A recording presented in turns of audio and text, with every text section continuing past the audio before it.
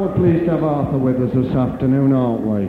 I'm glad about this wonderful salvation that draws us from north, south, east and west and makes us to be one in Christ. Praise the Lord. Brother Arthur. I'd like to just read a verse from Romans 8. In the 8th chapter of the book of Romans and the 21st verse. Romans 8 verse 21. And there at the end of the verse, it talks about the glorious liberty of the children of God. Not just the liberty of the children of God, but the glorious liberty of the children of God. Now, this is not just wonderful, it's glorious. Hallelujah. It's glorious, and it's a glorious liberty.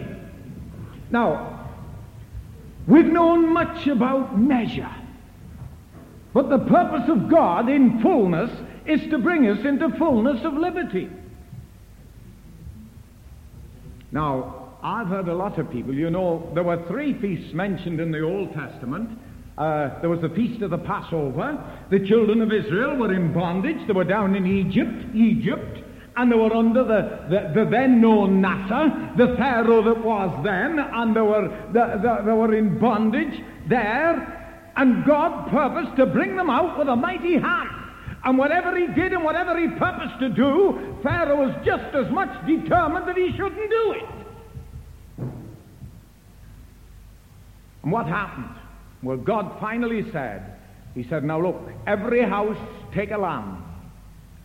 Every house take a lamb and slay the lamb and apply the blood of the lamb upon the doorposts.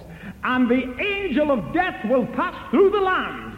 And wherever the blood is upon the doorpost, when I see the blood, I will pass over you. Now this was the feast of the Passover.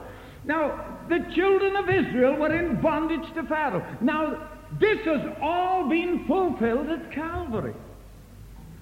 Because this is where God has now taken his Lamb, the Lord Jesus Christ. Behold, the Lamb of God which taketh away the sin of the world. And the blood of Jesus Christ, God's Son, has been applied to the lintels of the heart post in my life. And there's no condemnation. I've entered into liberty, and glorious liberty. And now there's no condemnation. Now then, the feast of the Passover was fulfilled at Calvary. But there was another feast. There was a feast of weeks, 7 weeks.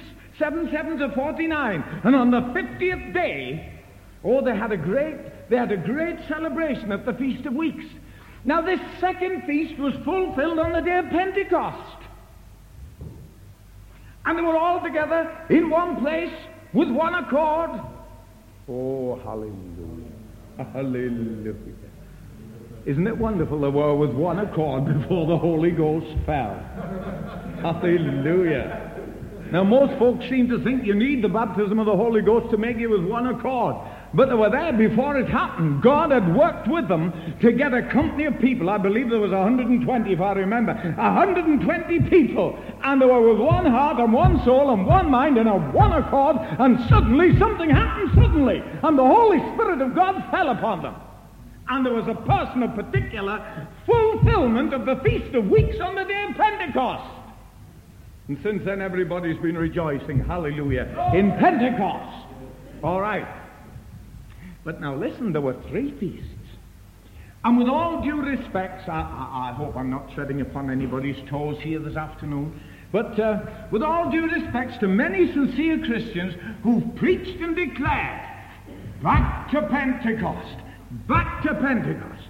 The sons of God go back to nothing, they go forward.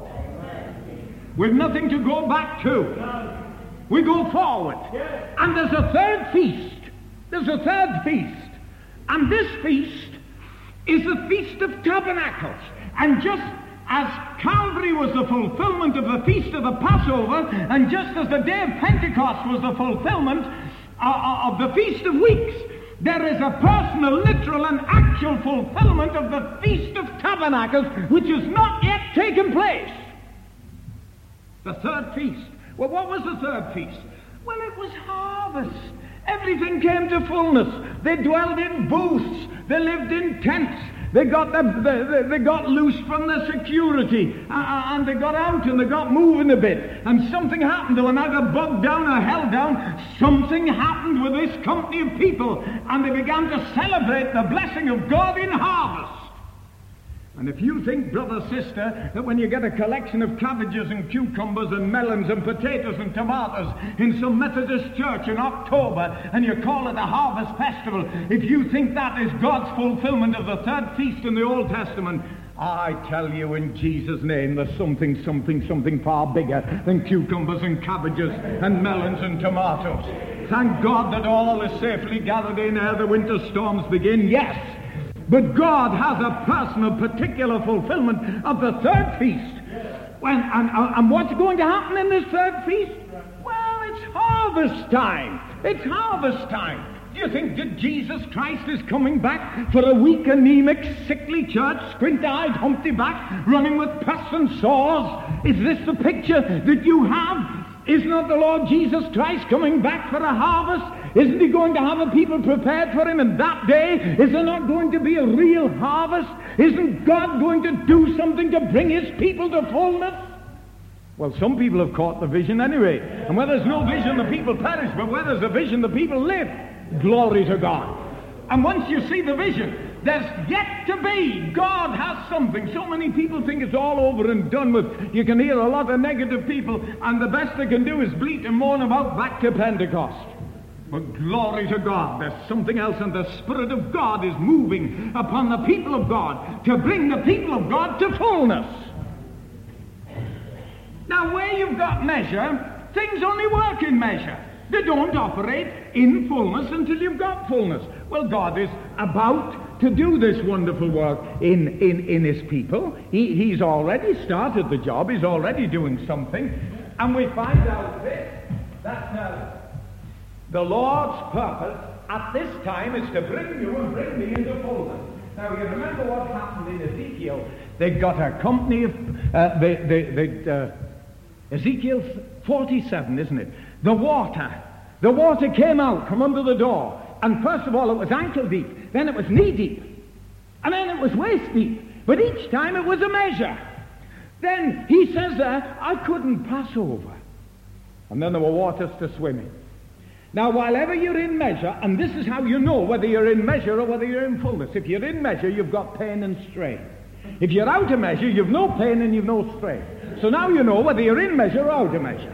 You can know, I tell you, you can apply this as a plumb line to your life, and you can find out whether you're living in measure in your pocket and in your purse, whether you're living in measure in your health, in your body, whether you're living in measure in your ministry, living in measure in your feelings and your spiritual experiences. You can find out on this one principle alone. Because when you are living in measure, you've pain and strain. When you're out of measure, you've no pain and no strain. I have no pain, dear mother, now. Hallelujah. Glory to God. Well, now, isn't this so? You know, you folks who've gone paddling and bathing, you know the difference. When you go paddling and when you go bathing, you've got your feet on the bottom. You've got security. And whenever you've got security, you're secure. God can't get you moving. Now, there's nothing wrong in security. There's nothing wrong with a pay packet at the end of the week. There's nothing wrong in riches. But the Lord Jesus spake unto certain who trusted in their riches. This is another situation. And God has to get us to a place out of measure into fullness. But there's one thing that marks the difference between measure and fullness. He has to have a confession come from his lips. I could not pass over.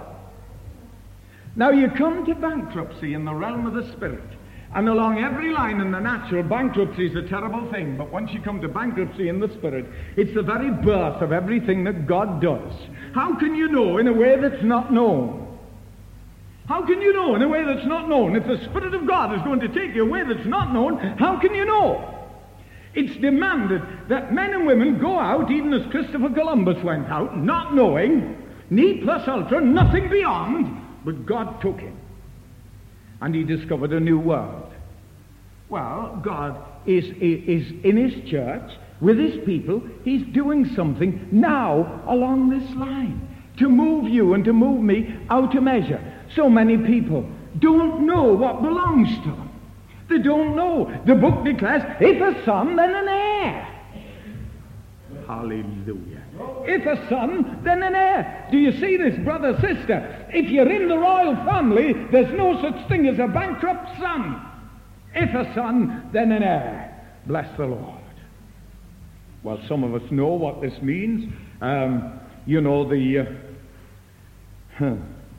solicitor puts his glasses on the end of his proboscis, his nose, and he looks round, and there they are, all sitting there so sad, mostly perhaps dressed in black and maybe weeping crocodile tears, and looking so mournful and so sad, whilst inside they're thinking, I wonder if he left me anything. I wonder if he left me anything. Then he puts his spectacles on his nose, and then he says, now the last will and testament of John William Smith Thomas, so on and so forth. Now then, and he begins to open up. And he says, you're all right. He's left you £5,000 and his little house by the seaside. You're all right. You can take the smile off your face. There's nothing for you. He's left you well. Nothing for you. Yes, you're all right. He's left you 1,000 shares in the company, and also he's left you his Rover car. That's for you. Yes, and you're all right. There's 10,000 for you. But there's nothing for you. You've been left out. Now, this is one of the things that happens with a will. Some are taken in, and some are left out. But in the purpose and the plan of God, there's nobody left out in the family. If you're a son, then you're an heir. Now, this is the wonderful thing about it. If you're a sister, you're a son if you've received Jesus. Because the word of the Lord declares, John chapter 1, as many as received him, not one less, not one more, but as many as received him, to them gave he power to become. Power to become. Power to become what? Angels? No, the sons of God. So there's no male or female in this family. We're all sons. If you're in, you're a son. Glory to God. Now then, this is the thing. God has sent the Holy Spirit to execute the will. And as you know, no will is operative while the testator is still alive. Well, how are you getting on, Charlie? Oh, not so bad, not so bad, but I'm like a lot of other people, you know, I could do with a little bit more of the ready.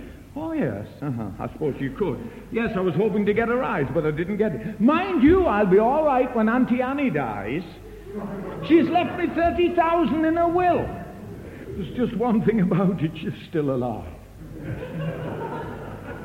And the old dear's 92 and still going strong. I sometimes think she'll live me out. Oh, yes. And where is she? Well, she's living somewhere out in Adelaide, I think it is, or Melbourne. She's out in Australia. I've not heard anything about her for weeks and, years. It must be 5 or 6 or 7 years. Haven't heard anything at all about her. Ah, I see. Oh, well, don't you think you should inquire? Well, I suppose the solicitors would let me know if dear old auntie passed away. Maybe they would, maybe they wouldn't. Tell you what I'll do. I've got my aunt's uncle's cousin's nephew's brother lives out in Australia, and the next time we write, we'll just check up and see how Auntie Anne's getting on, because he lives very close. Hello, listen, something to tell you. Yes, what? You know what we talked about a few weeks ago about, well, I checked up. Do you know something? What? No. Auntie Annie's been dead 7 years. What? Yes, she has. Well, nobody told me. No, well, that's true. Well, there must be a plot on here. Something's afoot. Something's afoot. There's some dirty work at the crossroads. Maybe. But you better find out from your solicitors just what's going on, because it looks to me as if there's a plot to do you out of your inheritance. Well, don't you see something? The moment the testator, that's the person who leaves the will, the moment they die, the will comes in operation. Now, this book, this is the New Testament, it's the new will, and our Lord Jesus has died, and he's risen again, and he sent his Holy Spirit heaven's solicitor to acquaint you with the terms of the will, that you might know what belongs to you in Christ Jesus. And there's an awful lot of people don't know what's theirs under the terms of the will, the glorious liberty of the sons of God. People don't know that God has sent his Holy Spirit to acquaint them with the terms of the will. And some of us have had our eyes open. We're not pretending to know it all, are we? But God has done something with us, and the Spirit of God has made us aware that if we're sons, then we're heirs. And there are lots of things that we've put up with and suffered and thought we had to, that now, by the grace of God and the revelation of the Spirit of God, as we're coming into the fullness of the revelation of God, we're beginning to see that God has called us to a tremendous inheritance in Christ Jesus. People who dragged round with sickness in their bodies, pain and pain and pain, and been in slavery and bondage to sickness and death, have not heard the wonderful news of Romans 8, verse 2, that the law of the Spirit of life in Christ Jesus has made me free from the law of sin and death. Notice the term, the law of the Spirit of life which is in Christ Jesus hath made me free. Not will make me free. Not will make me free, but has made me free. You're not going to be free. You are free. Now this is part of the terms of the will. You've got to know the devil will have you with a carrot dangled on the end of a stick, and he'll sit on your back as if you were an ass, and he'll lead you on, and you'll follow the carrot, and as the carrot moves, the stick moves, the devil moves, and the donkey moves, because the devil's riding on your back. Now Jesus says you shall know the truth, and the truth shall make you free. We trait that like parrots, and so often miss the truth. Why? Because you don't ever have truth without humbling yourself to have it. And if you don't pay, you buy truth by humbling yourself. And if you don't pay, well, then you don't get. Well, now, this is one of the things that God has sent the Holy Spirit to acquaint us with all its hours in Christ Jesus. How many people are saying, well, I believe the Lord's going to heal me? And they miss it. The devil doesn't mind. I tell you this, brother, sister, there are people who have come to meetings, and you know it, and I know it. They've come to meetings, and they've got in the Spirit, and the Lord has blessed them, and they've started singing, He snapped my fetters, and He set me free, set me free. Oh, yes, they've had a wonderful time. And after the meeting, well, bless you, brother, bye-bye, God bless you, hallelujah, amen. Yes, don't forget your Bible, don't forget your specs, here, put your coat on, and your hat. And then the devil's just waiting in the porch, and he says, don't forget your fetters. Oh, yes. Oh, I'm sorry. I nearly forgot my fetters. That's right. Right, I'm off. I've got my fetters. And they take them back again. Take them back again. He snapped my fetters, and he set me free, set me free. Oh, give me my fetters. I can't go without my fetters. We smile, but it happens, brother. It happens, sister. Before you know what's happening, the devil's put a halt around you and a bit and bridle in your mouth, and you're following the carrot again. Oh, Jesus. Jesus. He came to make us free. The glorious liberty of the sons of God. Hallelujah, hallelujah, hallelujah. Oh, hallelujah. It's not just liberty, it's glorious liberty. Now then, when you come out to be prayed for, and hands are laid upon you in Jesus' name, don't go to your body to find out what your health is. Don't go to your body to find out what your health is. Go to the word of the Lord. When you want to know what your condition is financially, don't go to your purse. Go to the word of the Lord. It's no good going to your purse. Now, you do this in measure. But in fullness, if you're coming into fullness, you can afford to do what you can't afford to do because you can afford to do it. The widow woman, Elijah says to her, bake me a cake first. Well, I've got an obligation, I've got a responsibility to my son. She could have said that. But listen, there are some people who will never have a move because they're waiting. They're waiting. They're waiting. What are they waiting for? What are they waiting for? Jesus declared after the cross of Calvary, he says, it is finished. He said what he meant, and he meant what he said. There's nothing to do. You can't add to a finished work. It's like taking a tin of Woolworths hard gloss out and start painting God's lilies. You can't add to a finished work. God has finished the work. Well, all I've got to do is enter into and receive the finished work, and his is the glory because he did the work. I don't belong to cooperative society any longer. I'm not drawing divvies. Hallelujah. Amen. You know what I mean by that? Well, this is what I mean. There was a long, long time when I was helping God out and trying to prop him up. I got an idea that I got to run around God's universe like a scalded cat, helping him out because he needed me. Oh, hallelujah. Thine is the kingdom and thine is the glory forever and ever. Tell you a little story that happened in Sheffield. This is going back years ago, before, well, it must be nearly 10 years ago. I was helping some brethren, and they were doing market work. And there was a little sister. Some of you might even know her, but I'm not going to tell you any more than her name. But anyway, she was only about 4'9", and her name was Phoebe. And this little sister doesn't live many miles away from here. This little sister, she used to help in this market work. And this brother, I drove a van often and helped them out at markets.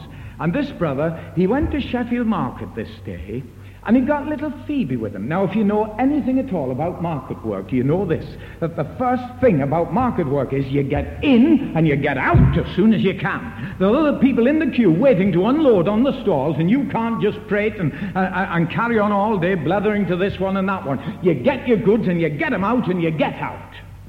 Now, something went wrong with the van. It stalled and it wouldn't start. So, this brother, he got all his stuff out and he was ready for going, but the thing wouldn't start, and it was arr, arr, arr, arr. And he thought, oh dear, what can I do? Well, I could shove it in gear, but I've nobody to push for me. And then he looked round, and little Phoebe, all 4'9" of her. It was so ridiculous because he's a big hefty fella, and obviously if there was any shoving to have been done, he ought to have done the shoving and she ought to have sat inside. But she couldn't drive. He was the driver. So now you've got the amazing situation of this brother sitting there in the driving seat and little Phoebe at the back. And he's poking his head out the window. He says, can you give me a push, Phoebe? Give me a push. So she's there and she's at the back trying to push.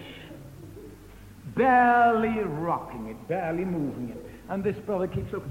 Can you push a bit harder? Now, there were 5 big, brawny Yorkshiremen. They put the stalls up at Sheffield Market, and they were sitting there with their sleeves rolled up, smoking their fags, and just taking it easy. And they looked at this little snippet of a woman trying to push the van, and not very gentlemanly-like, rather raucous and rudely, they started laughing. Haw, haw, haw, haw, haw, haw. And here they are, 5 great big brawny fellas, absolutely nearly splitting their sides as they see poor little Phoebe trying to push this van.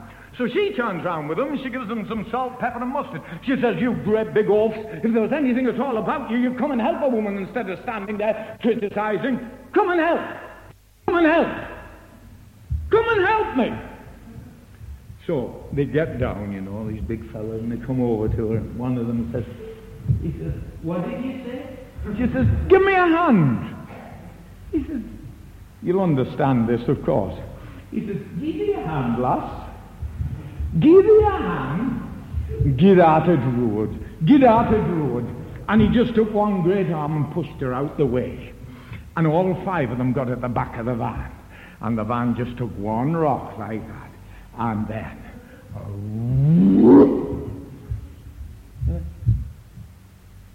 driver sitting inside, and all of a sudden, he jams it in gear, and away it goes.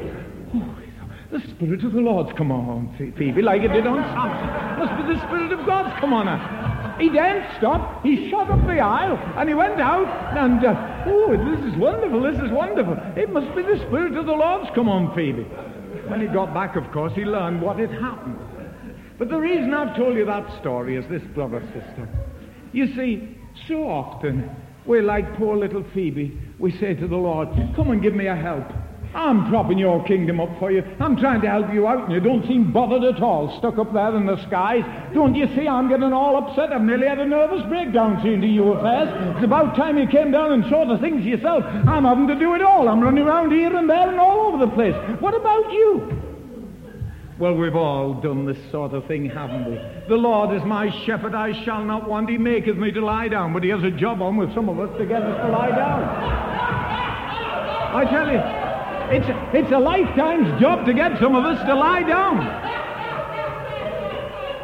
Well, there it is. How many of us have spent our days and spent our hours in frothings and fumings and efforts of the flesh, not knowing that it's not by might nor by power, but it's by my Spirit, saith the Lord. Now, God is doing something in these days which is a minimum of effort on your part, because the bigger anything God does, the less a man there's in it. Could you see Moses staggering home at the end of the day? Oh, I have had a day. I have had a day. Oh, dear me. Oh, well, what have you been doing, Moses? Well, don't you understand? I've rolled the sea back today.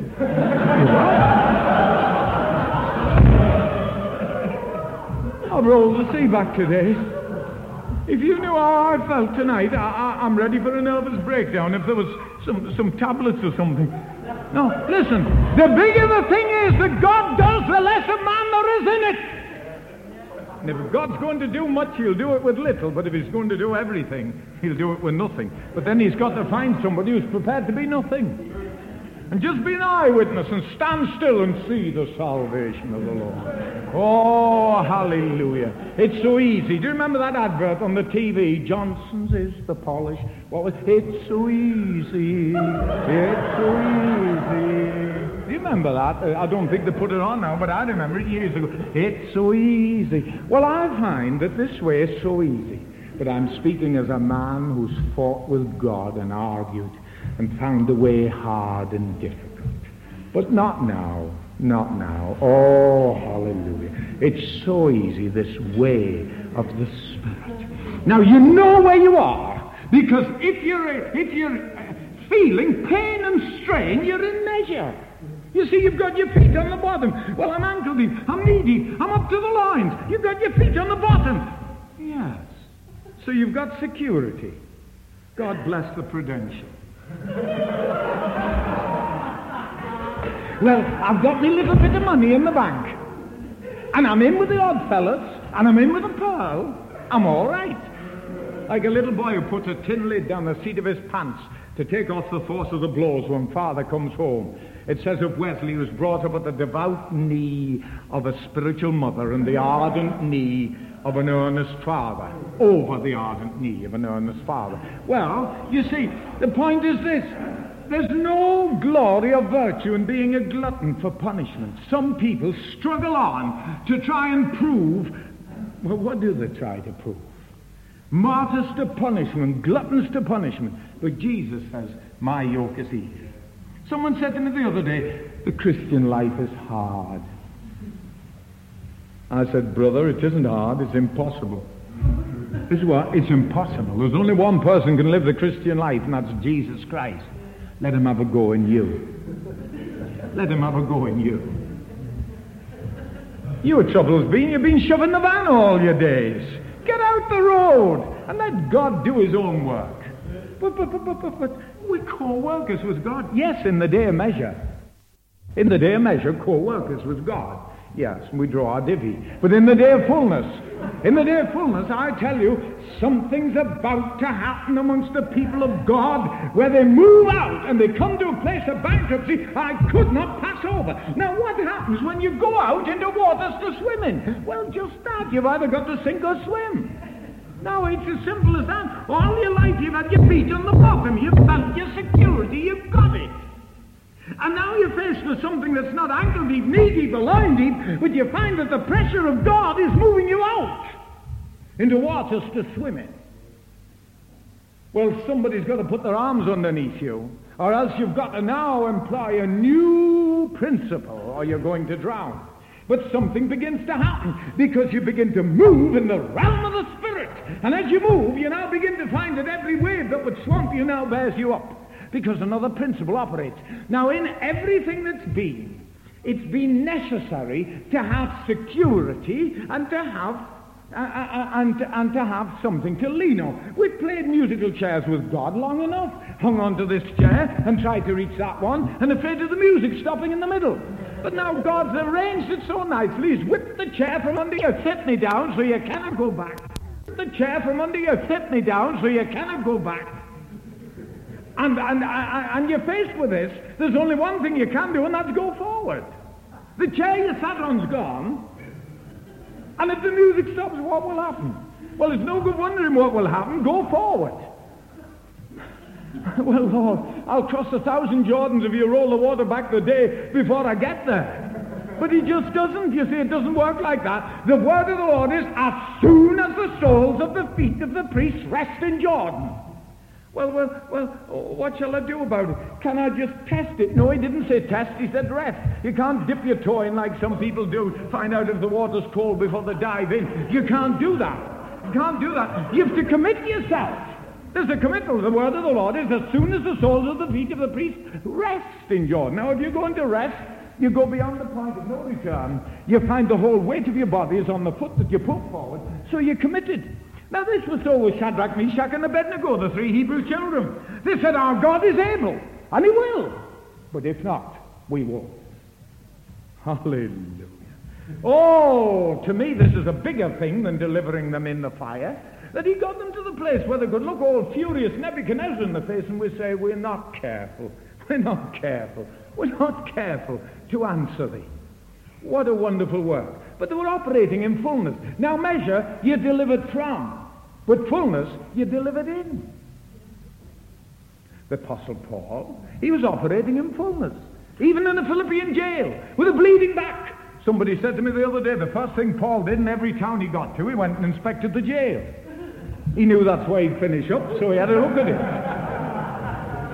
Just see what accommodation was like, bed and breakfast and so on. He knew he'd finish up there before he left, so he might as well go and see it. Well, they didn't keep him there at the beginning. Well, now, Paul was in prison at Philippi with a bleeding back, and Paul and Silas prayed and sang praises unto God. Now, can you, in psychology or any mental explanation, can you find any reason why 2 men with bleeding backs in a prison cell could sing praises to God at the midnight hour? And there's an awful lot of people I know with electric blankets and hot water bottles and every convenience, and they go to bed and moan and groan every night. God did something in fullness. Glory to God. In fullness. Oh, brother, sister, I sometimes wonder whether we've begun yet. You see, Paul, it just didn't have any effect. Well, he wasn't a wonderful man, he had a wonderful God. It was the Spirit of the Lord upon him, and the Spirit of God did something with a man that at midnight he couldn't contain. He burst his backs, and he shouted praises unto God with a bleeding back. Oh, hallelujah, hallelujah, hallelujah. Do you see? This is God. There's no reasonable, actual explanation for it. It's God. The Spirit of the Lord came on Samson. Oh, hallelujah. He grabbed the thing nearest to him. If he'd lived now, it might have been a coat hanger or one of these. But it just happened to be the jawbone of an ass. And he picked the jawbone of an ass up, and he went through those Philistines like a hot knife through butter. He slew 1,000 of them. I don't know how many got away, but he slew 1,000. But do you see something? Do you know any living man who's ever walked God's earth who could tackle more than 10 men without a lethal weapon? I don't care what his name is, whether it's Cassius Clay or whoever he is. I don't believe there's any man living could tackle more than 10 men, unless he's got a machine gun or a bomb or something. But this man, with nothing more, literally, it could have been a coat hanger or a vase or a rolled-up newspaper. It wouldn't have made any difference. It just happened to be the nearest thing at hand, the jawbone of an ass. And the Spirit of God came on him. And he went through that lot. I tell you, there was 1,000 of them slain. Ooh, this way now. Oh, hallelujah. I tell you, it was more exciting that day than going to the cup final. Amen. I should love to have seen it. Oh, hallelujah. He slew 1,000. I don't know how many ran away, but he slew 1,000. Now, the secret of Samson's strength was in the source of Samson's strength, which was the Spirit of God. And this is available to you and to me today. Available in measure until you moved out of measure, and then available in fullness. And this is the purpose of God, to bring us into fullness. Oh, glory to God. My word, some Christians maybe compared to Paul, I look at some of these apostles and I think, my God, stitched up in the skins of wild animals and thrown on the sanded arena of the Colosseum at Rome to be worried to death by live animals, and as fast as ever they were worried to death, the very jailers that threw them in came under the spirit of conviction from the Holy Ghost and queued up to go in live, to die for the Lord Jesus Christ. Oh, hallelujah. Sometimes I wonder just whether we've begun yet, whether we've begun. Paul says, in a basket, through a window, was I let down the wall of Damascus. In a basket, through a window, was I let down the wall of Damascus. Who's this? Well, it's the great Apostle Paul. Well, can't they give him a better send-off than this? No. In a basket, through a window, was I let down the wall. Eh? Right. Now, are you all right? Are you all right, Paul? Right. Now, shh. Right. Lower him down, slowly. Right. Okay, down, right, stop! See our modern evangelists, laden down with love offerings. Off to the airport. God be with you till we meet again. Ah, bless you, brother. It's been so wonderful having you with us. Yes. I wish they'd paid me in paper money instead of all this silver. Alexander the Coppersmith did me much harm. Right. Yes, put them on board. I hope it doesn't sink the plane. Well, what's all this for? Are the bombs? No, this is the love offerings. Right. Okay. Yes. Paul says, in a basket through a window was I let down. Well, this man was operating in fullness. He says, thrice I was beaten with rods, 5 times received I 40 stripes, save one, a night and a day in the deep. Yes. But listen, what God had put in him was greater than all that came against him. Persecution is God's income tax. The bigger your income, the bigger your tax. Oh, you wait till you're paying 19 6 in the pound tax. Oh, brother. You mean to say all I get out of my pound is 6 pence? Yes. And all I get out of my pound is 6 pence? Yes. The government has 19 6. Oh. But listen, brother, think of all the pound notes you had before you got to the place where you're paying 19 6 in the pound income tax. You've got a tremendous income if you're paying 19 6 in the pound. And listen, some people, a puff of wind would blow them out because their income's so little. But when the Spirit of God is moving in fullness in the sons of God, and I believe we're about to see this in our day, I believe God is enlarging us. Enlarging us, sister. Enlarging us, brother. Oh, well, where? In the meeting? Not necessarily. No. Well, where do we get enlarged? Well, it's not like trying on a new pair of shoes or something, or a new pair of corsets or something. Well, where do we get enlarged? Well, would you like to know? It wasn't. David didn't say I was enlarged at the Whitsuntide Convention. He didn't say I was enlarged at the Christmas Convention. He says I was enlarged in my distress.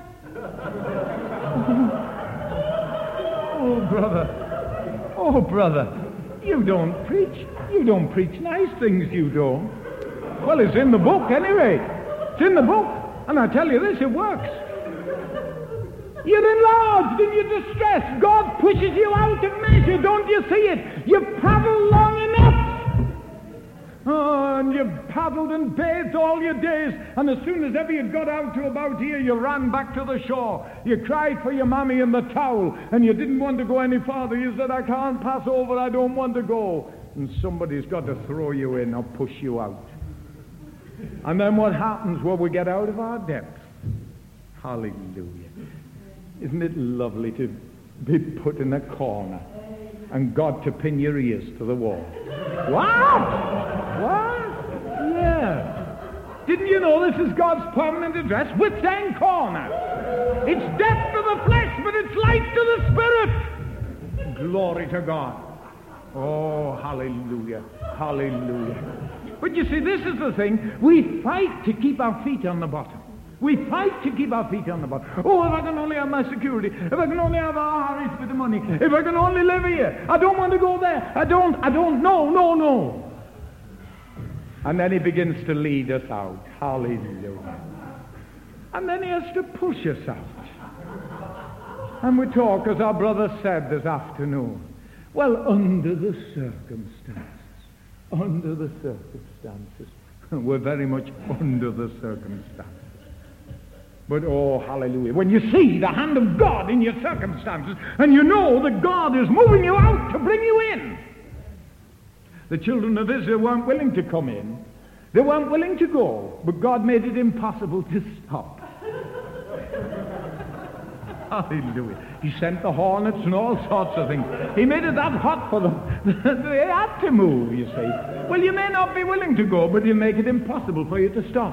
Well, Elijah, what's the trouble? Well, I've got no water. The brook's dried up. And the water's gone. The brook's dried up. Well, it's no good you sticking by a dried-up brook. You'll die of thirsty, and after all, you created the situation. You tied and shut the heavens up with a living word from God on your lips. You said there shall not be dew nor rain, so you brought it about by the word that you prophesied. Now you'll have to drink your own medicine, and that's about all you will drink. Well, now then, he was moved out, and he was faced with a situation of greater impossibility. Down he comes to the widow. I've commanded a widow. Oh, my God. Can't you do any better than this one? I've commanded a widow woman. Look at this poor woman. She's on her last stretch.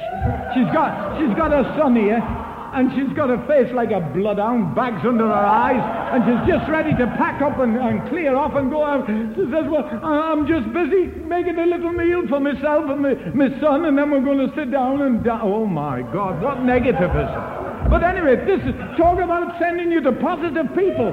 There were no positive people about. The Lord sent Elijah to this woman, and she's ready to die. And the challenge comes to her to move out of measure into fullness. Well, I can't pass over. Of course you can't. I've never been this. Of course you haven't been this way before. Well, what do we do? Well, bake me a cake first. And the wonder of it, that this little widow woman sparked off the machinery of heaven from earth's side. The switch is in heaven, but the faith is on earth.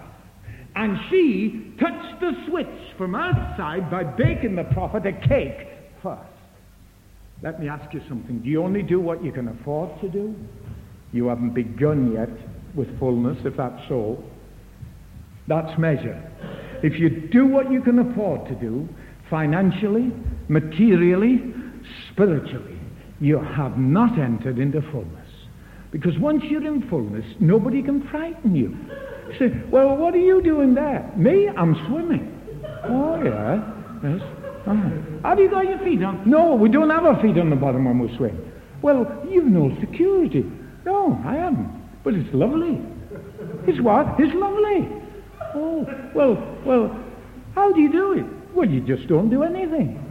Listen, the puppies do it when they're born. It's only clever man that has to learn. Oh, yes. Well, what do you do? Well, just fill your lungs with air, and lean back as if you're in bed. Put your arms back of your head and twiddle your toes. Amen. It works, brothers, sisters. Some of us have found it works, haven't we? Yes, literally as well as spiritually. You can do it. Just put your hands at the back of your head like that next time you're in the water. Fill your lungs right up and kick your legs right out. And then just like your toes go up and down like that, put your hands at the back of your head and just relax as if you're in bed. And you won't sink. Hallelujah. You see all these people struggling and frothing and fuming and blowing and blustering and so on. Nothing to do. It's ever so easy. This realm of the Spirit's the most wonderful, glorious realm of all. And listen, this is it. Once you're out of your depth, you see, you're nothing to measure. Nothing to measure. You can't measure with your ankles because you can't touch the bottom. You can't measure with your knees because you can't touch the bottom. You can't measure with your loins waist deep because you can't touch the bottom. Well, how much water are you in? Oh, I should say I'm about 8 or 10 feet. Well, listen, you mustn't go out there. It's 20 feet.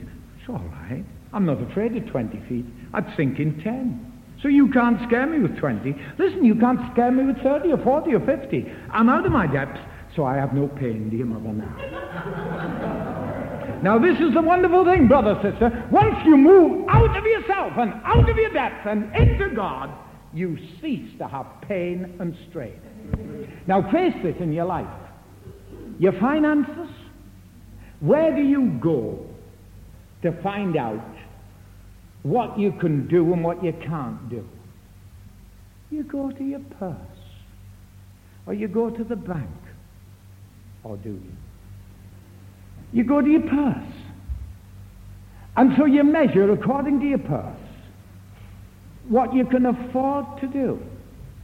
So you reveal where you are, you're in measure. But the point is this, you don't go to your purse, you go to the Word of God. Philippians 4:19, my God shall supply all your needs according to his riches by Christ Jesus. Now, he doesn't meet your need according to your need, but he meets them according to his riches. But then you know, and I know, and we all know what happens. Now, some of us have to trust God all the time. We live at wit's end corner. Other men have died the thought of getting to where I am. But I find it very lovely and very comfortable. God meets me every week. The people of God didn't call me, so they can't let me down. The God of the people called me. And any complaints go to headquarters. But I daren't take them. Hallelujah. So you don't go to your purse, you go to the Word. Now for your physical condition, how many people have come out to be prayed for and then immediately, well, are you healed? Well, where are you going? Well, I was just tapping my chest. You don't go to your body, you go to the Word. You've missed it right away. You go back to your body. Abraham considered not and he staggered not. If you start considering, you'll have a fit of the staggers. That is. You don't go to your body. When you're prayed for, when you've had hands laid upon you, you do not consult your body and say, now body, will you tell me, is God a liar or has he told me the truth? You don't go to your body, you go to the Word. His Word is life unto all those who find it and health to all their flesh. You go to the Word. Proverbs 4 verse 20. Man shall not live by bread alone, but by every word that proceedeth out of the mouth of God. All right? Just coming quickly to a close. Now, for your spiritual condition. I don't feel very well. I think I'm out with God. You are, brother. You're out without a doubt. Well, what are you doing? You're going to your feelings to find out your condition. But every time you don't go to your purse, you don't go to your body, you don't go to your feelings, you go to the Word of God. Because the Word of God is creative. God didn't ever do anything. He just spoke and it was done. Now that Word is still creative. Creative. The centurion knew it. He said, speak the Word only. Oh, hallelujah. So we don't have to get armies with shovels and picks and one thing and another. Speak the Word. Speak the Word. And Jesus says, the words I speak, they're spirit and they're life. Brother, sister, the life of God and the creation of God is in the Word of God. And you'll find as you go to that Word, you'll find the answer to your problem. Oh, well, how are you, Mrs. You're just asking for trouble, asking anybody how they are. She'll just straddle herself right in the doorway like this, and she'll give you a detailed post-mortem right from head to toe. Well, you see, first of all, there's my sinus. That's bothering me a bit.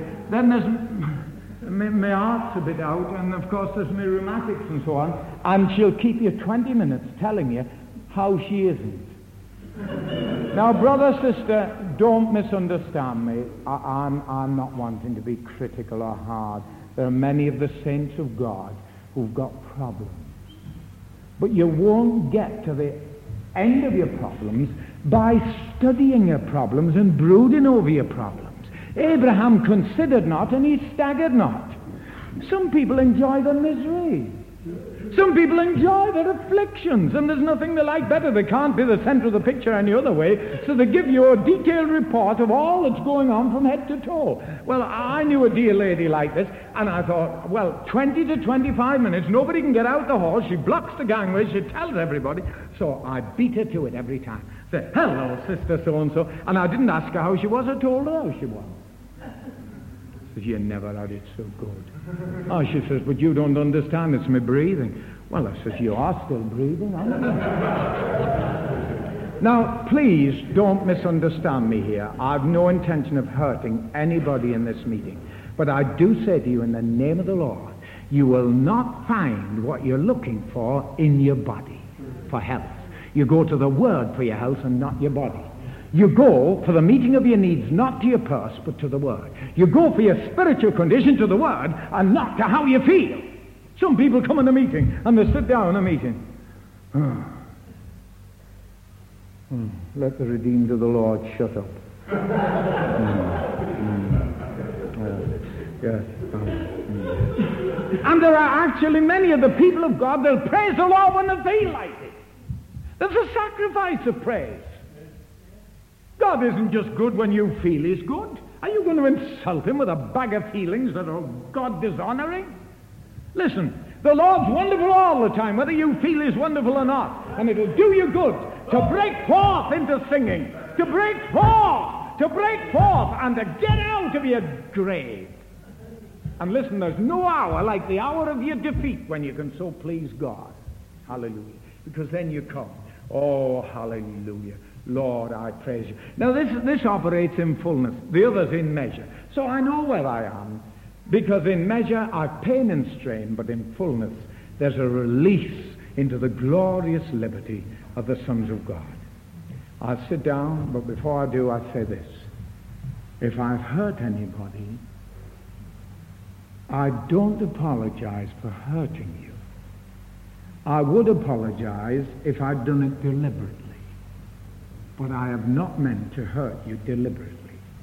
Faithful are the wounds of a friend.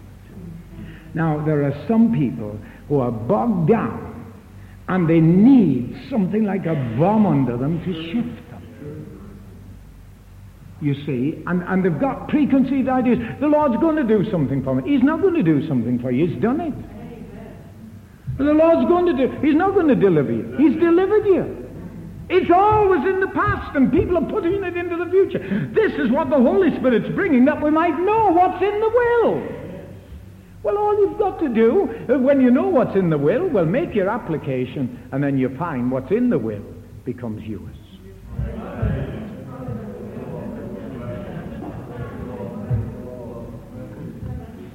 Amen.